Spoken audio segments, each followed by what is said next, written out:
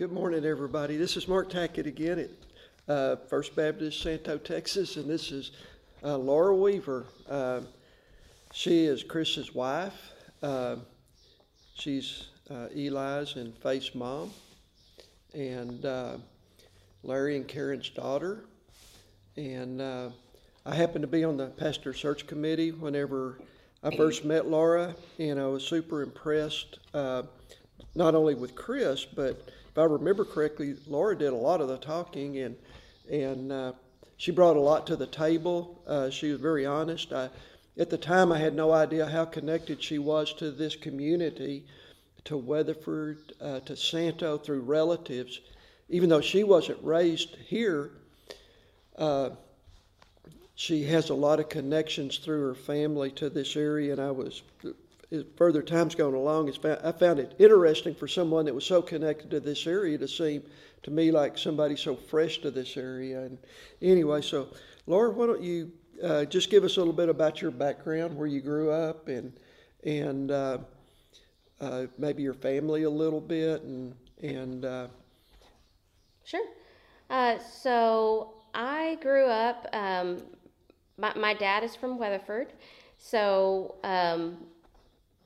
spent the first part of childhood in Weatherford, and then we moved to Denton, which is where I spent the majority of childhood, and then through the rest of junior high and high school, and graduated high school in Denton at a private Christian school. And I grew up going only to private Christian schools. The only public school I ever went to was kindergarten.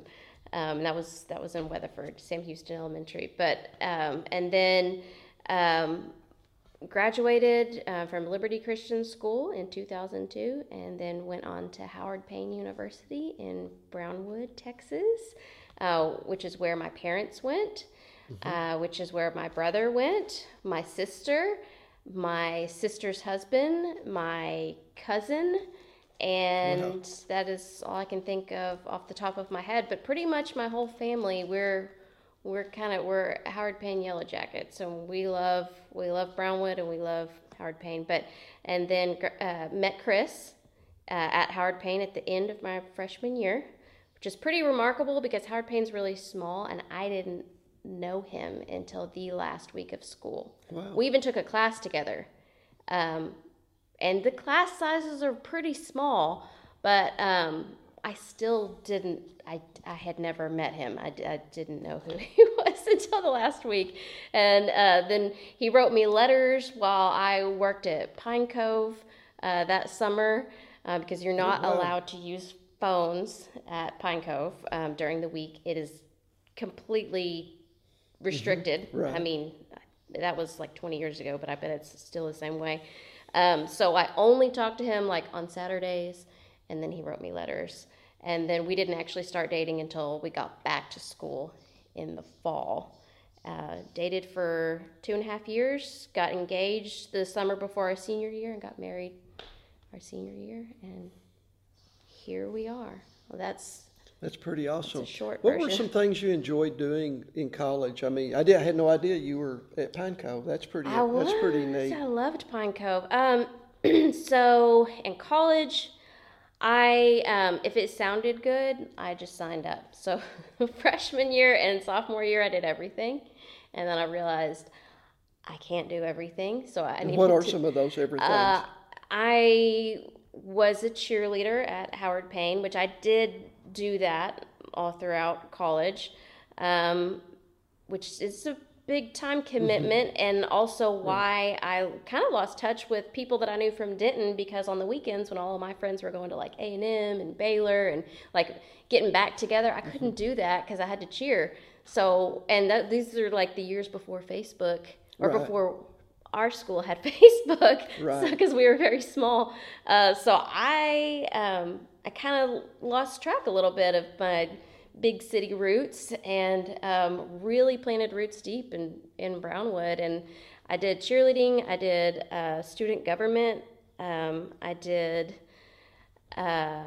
sorority. I was president of my sorority, and I was almost everything. And then it kind of tapered off each year as I, Right. more kind of honed in on who I was and what the Lord had called me to. So. Right. You're a pastor's wife, and I will just say this: that whenever Chris and Laura came to our church, we didn't just get a pastor; we got a pastor.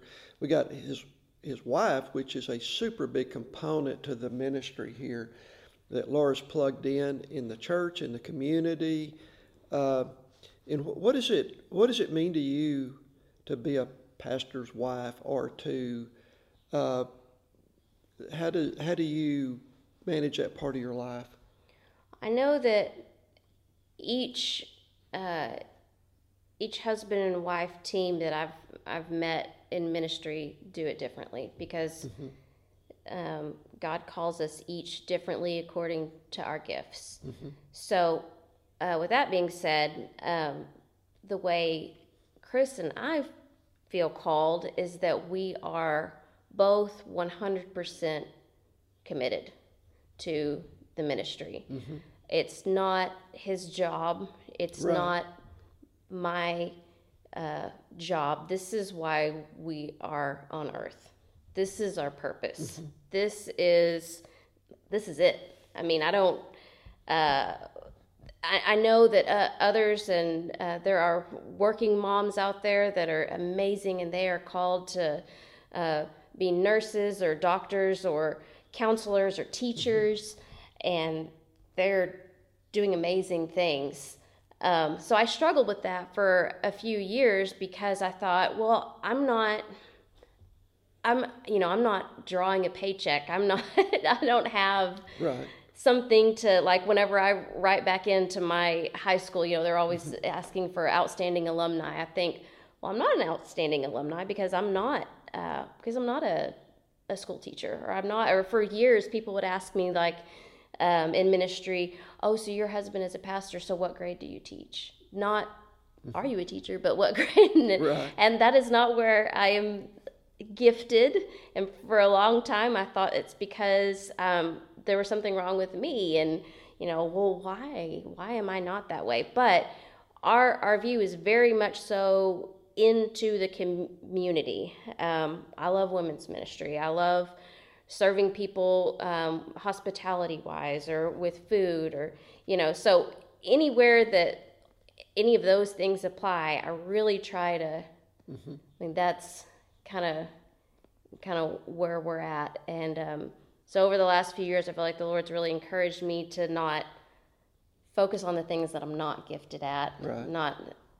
Not get discouraged with that, because not everybody is gifted at everything. You can't be. So I'm just trying to focus on where I feel like the Lord's called me. Well, one thing I will throw out that I have witnessed since you've been here is that one morning you got up and was part of the music on the stage. And as time went on, it's as if you just became a different person. Your voice is incredible, and it was, at first it was almost as if you were not ashamed, but you were not sure of yourself about using it. And then all of a sudden, here comes this strong, beautiful voice. It just keeps getting stronger and stronger. Were you surprised? Because at the time I visited with your dad, and he was like, "Wow, we didn't know that was in there." I mean, that was what he said to me. He said always, or maybe I thought it was in there, but there was something keeping it from coming out.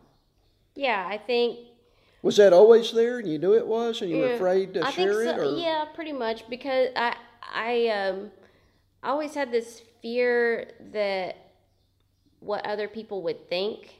Like, I had a fear that I never wanted to be someone that kind of stood up on a Sunday morning and was like, everyone, look at me, Right. You're welcome for my presence here. I had just had this fear, like, what are people going to think? Are they going to think that I'm just like selfish, or like wanting Right. attention, and it was just that constant fear that held me back with like, and I think also I don't know anything about music. I mean, I know nothing. I never sang in a choir. I never played even a note in band. I was never in band.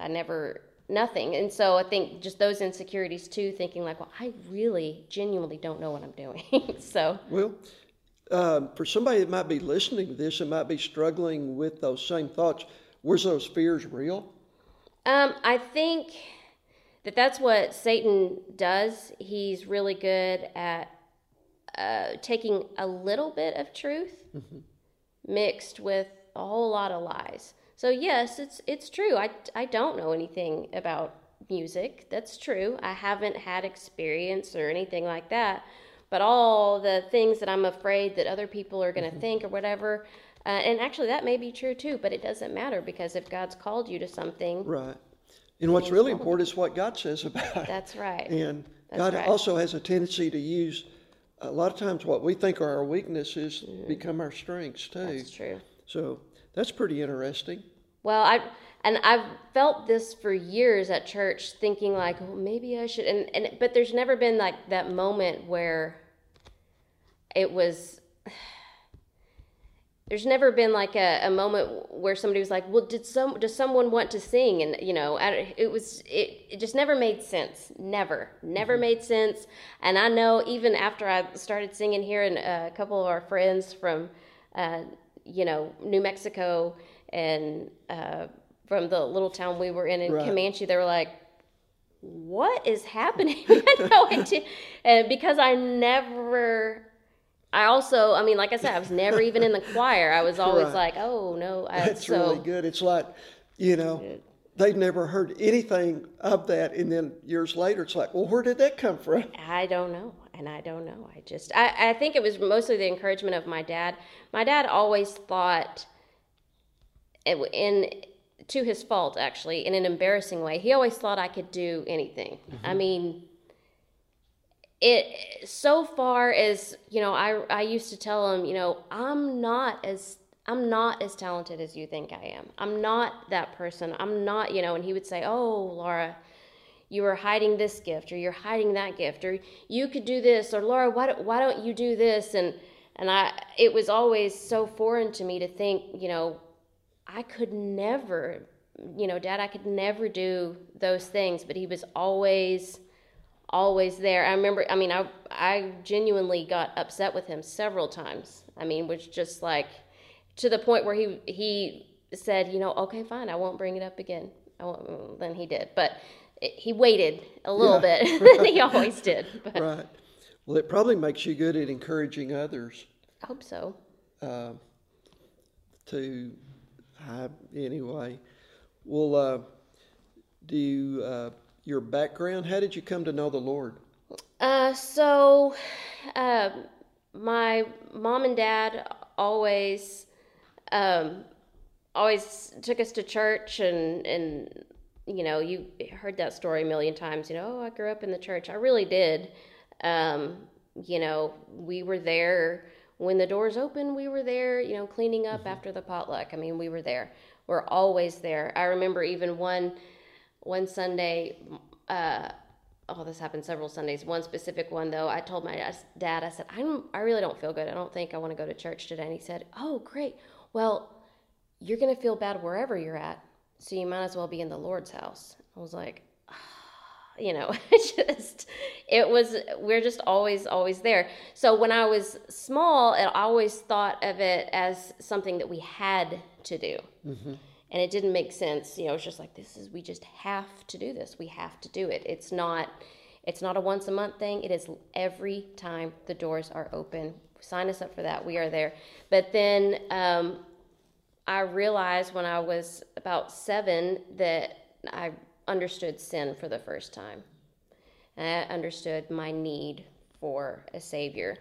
And how did that come about? Was that God speaking to you? Yes, for sure. We were at a revival, and my brother and my sister both made decisions to follow the Lord, and they got baptized. And I always wanted to do everything that they did. Mm-hmm. It spoke to me always, and so I think that's what my parents were cautious about, that they didn't want it to be something that I was just doing because. Right. Now, are they younger or older than you? Both older. Both older. My okay. brother's the oldest, and then my sister, and then me.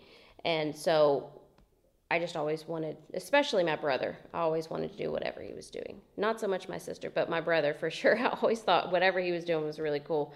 And I felt convicted, which I didn't know that's what that was at the time. I just felt horrible. And I also felt mostly a fear of going to hell, because I remember the preacher that day was really, he was a Baptist preacher in a small church in Weatherford, and it was like, fire and brimstone. And so as a 7-year-old, I was like, oh my gosh, I don't want to go to hell. I don't, and it just terrified me. So every night for like, until I was 9, I prayed, asked Jesus to come into my heart because I was scared. And then whenever I was 9, I told my parents, I said, I really, really, really think I'm ready. It wasn't them that told me I wasn't ready. It was the pastor that we had at the time. He just wasn't quite sure that I was, there yet, understanding. And so anyway, so I made that decision, and my dad is the one that baptized me because he was a licensed ordained minister. And I remember I stood on a cinder block so everybody could see me. It was really short and in the baptistry. And he baptized me on an Easter Sunday in 1993. And, and then as a teenager, I started to begin to understand grace because, and my need for it because of my own sin. Because I think as a child, you feel convicted. And certainly God can speak and does to children and convicts us when we have done something not pleasing to him.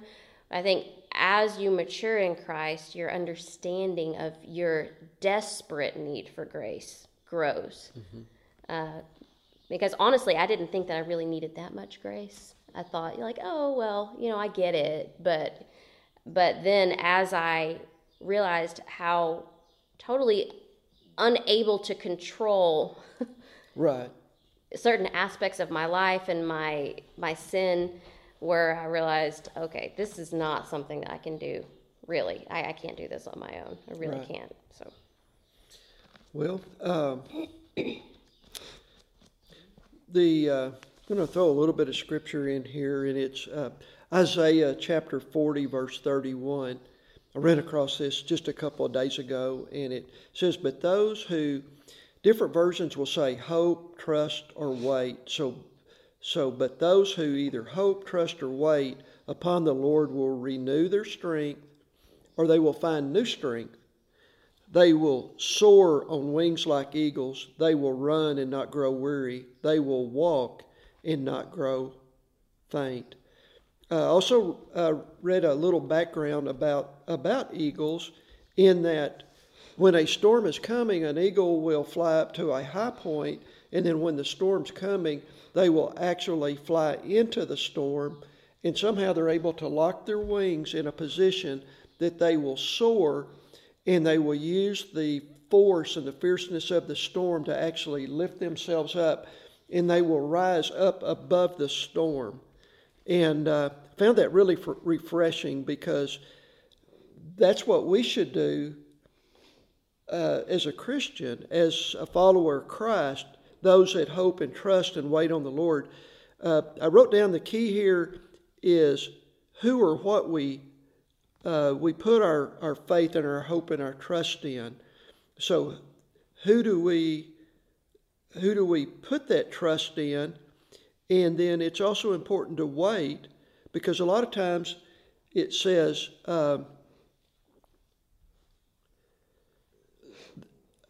that it's, in my mind, it's God's timing, because it doesn't mean, and here the last month or so, I've come to the realization that, we go through storms of life. A lot of people right now are probably thinking that the world is in chaos, that we go through storms in life. And the one thing I keep saying to myself is that the Lord didn't promise that He is going to take us out of the storm necessarily, but he did promise that he would walk with us through the storm. How do you relate to those particular words? I think, you know, I've learned a lot about the Lord and walked through. You know, we walked through a very difficult time in ministry a few years ago. There was a lot of hurt and so I think Chris and I both have learned a lot about leaning into the Lord during difficult times. Mm-hmm. And there's a difference though in things that are happening that are difficult that you don't understand, and then there's like another level with with pain and suffering that it's almost like I've been reading Anxious for Nothing by Max Lucado. It's really a great book, and he was talking about how sometimes in life we'll have what's called a perfect storm, just like what happened to the disciples out on the water. Right. That, so many, it's not just one thing. So you've got something happens here, and then another thing, and then another thing. And all those things combined creates the perfect storm. And so, and any of those difficult situations on their own would be hard. Mm-hmm. But sometimes in life, it's not just, as we get older, I feel like we think like, oh, well, this is very difficult. Mm-hmm. This is very difficult. And then,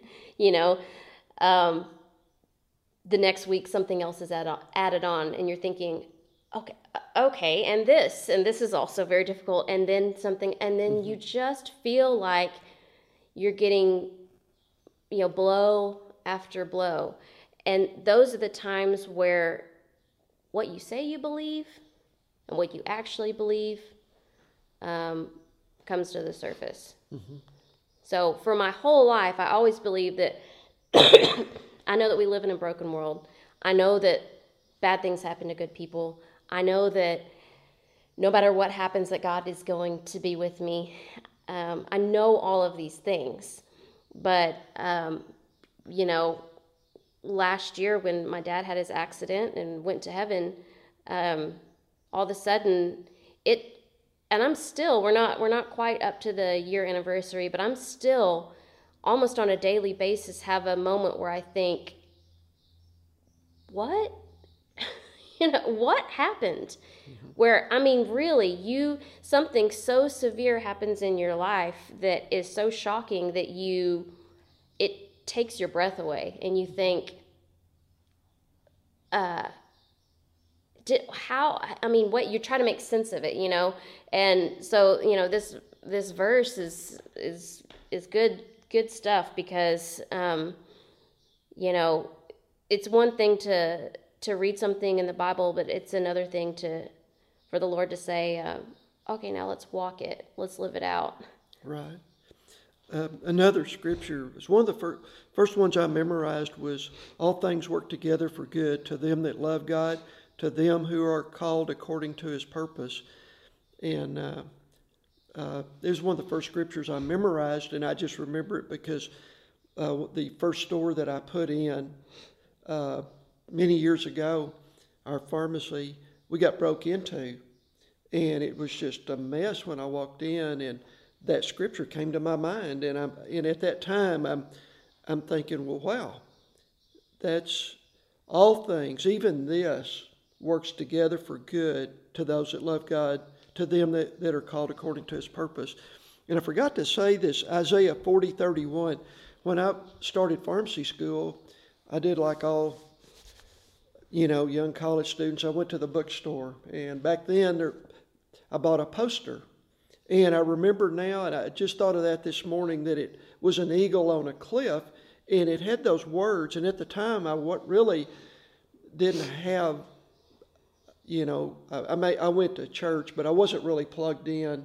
And but I remember reading those words, because not even realizing, I saw the notation at the bottom, Isaiah 40:31. But those who wait upon the Lord will renew their strength. They will rise up with wings like eagles. They will run and not get weary. They will walk and not grow faint. Even in a secular world, those words help with strength. Kind of bringing this thought pattern into the day and day. We live in a world where there is so much anxiety.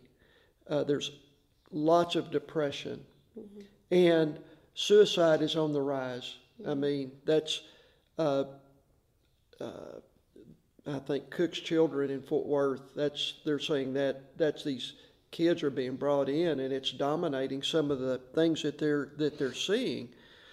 How would you relate this to the world? What would you say to the world? Anybody that might be listening that's suffering from these, what hope is there for them? Well, that there is hope. So after the birth of our firstborn, Faith, I struggled with postpartum depression, which I did not understand that's what it was until she was almost 2. So I really, really waited a very long time until I almost could not function. I mean, there was, it was hard for me to find hope. I couldn't even remember who I was in the Lord. It was a very difficult, dark time. And so, from a medical background, I believe a lot of times that has to do with hormones. Between the relationship between Absolutely. estrogen and progesterone, which progesterone's really high when you're pregnant, and it makes a woman actually feel good, and then after their relationship is what controls everything. So that medically that's probably what was going on. I just felt ashamed, Chris was a youth pastor at the time, and I just felt like almost even to the point where he definitely knew something was wrong, but that I couldn't even talk to him about it because I thought, what if he's disappointed in me, that he, thinks that I'm just not in my Bible enough, if I'm not trying, I'm not praying hard enough, I'm not doing all the things that I should be doing. And it was actually my dad, who struggled with depression all of his life, that said, there is nothing to be ashamed of. And my sister too, remember the day that I called the doctor, she said, I'm going to wait right here by the phone for you to call me right back and tell me what time your appointment is. And that's what it took. Because I was not, I was terrified and so ashamed. I finally went to the doctor, and I am still on antidepressants, actually, because I have struggled. Even when we walked through that time with our a previous church, it was really, really difficult stuff. Some heavy stuff. When we got to Texas, I thought, hooray, circumstantial. It was probably circumstantial depression. We're good. And then all of a sudden we got here, and I met so many wonderful people. And so I thought, this is great. I love it here. So the depression, the anxiety, the crippling anxiety, obviously is and it did not leave.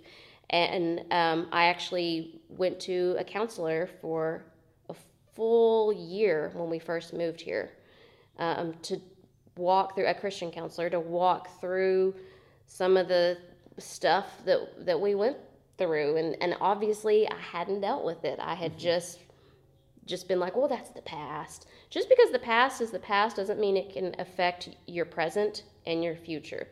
You've got to hand that stuff over to the Lord. So there is hope. There is help. And God does have a plan for those things. And there's nothing wrong with struggling with depression. There's nothing, you're not sinning. You're not a less than person. You're not a weaker person. In fact, I think it makes you pretty strong to look that stuff in the face and call it what it is, right, and get help. You said something really important there too, in that you you almost sounds like we box ourselves in a corner and we don't allow ourselves to open up and talk to other people. So you took a step to where you actually started verbalizing maybe what was going on the inside a little bit. So in a world that has all these things going on, and especially things that maybe people don't like, or people going through hardships, people that, we went through that freeze, and a lot of people's houses got flooded, and just living through chaos trying to get back together, that really has an effect on us. That there's hope, and the Lord has the answer for these things. Well, it's a good day. So what are some scriptures that you lean on? Just a couple of them that help you. So I usually I'll take a couple of scriptures or maybe just one for like a whole week, and just meditate on one and go back. So like if I was using Isaiah 40:31, I would go word by word and ask the Lord to speak to me through that. So I kind of do the same thing. Yeah. So I'd have to say this morning there's let's say three things that you love. You love the Lord, you love your family, and you love coffee. I do love coffee. It's great. All right. Well, would you like to close us this morning Sure. in a prayer? Sure, I will. Lord, thank you so much for today, God. We thank you that we can just gather and speak your name and admit that we do not have all the answers, and we do not have it all together, God, but we know that you do. And God, I pray that you would help those listening have hope and know that it's okay to ask for help, because everyone needs help. That's what makes us human, and that's what makes us need you. And God, I pray that you would just extinguish the guilt and the shame that comes with struggling with certain things. God, I pray that you would help those folks identify what those things are, so that they can hand them over to you and move on, God, because you have a purpose and a plan for each of us. And the longer that we beat ourselves up, the longer we're going to waste, God. And I know that you have exciting things for each of us, which is what makes you such a good God, that you care about us so deeply. God, we love you so much. It's in your name I pray, amen. Amen.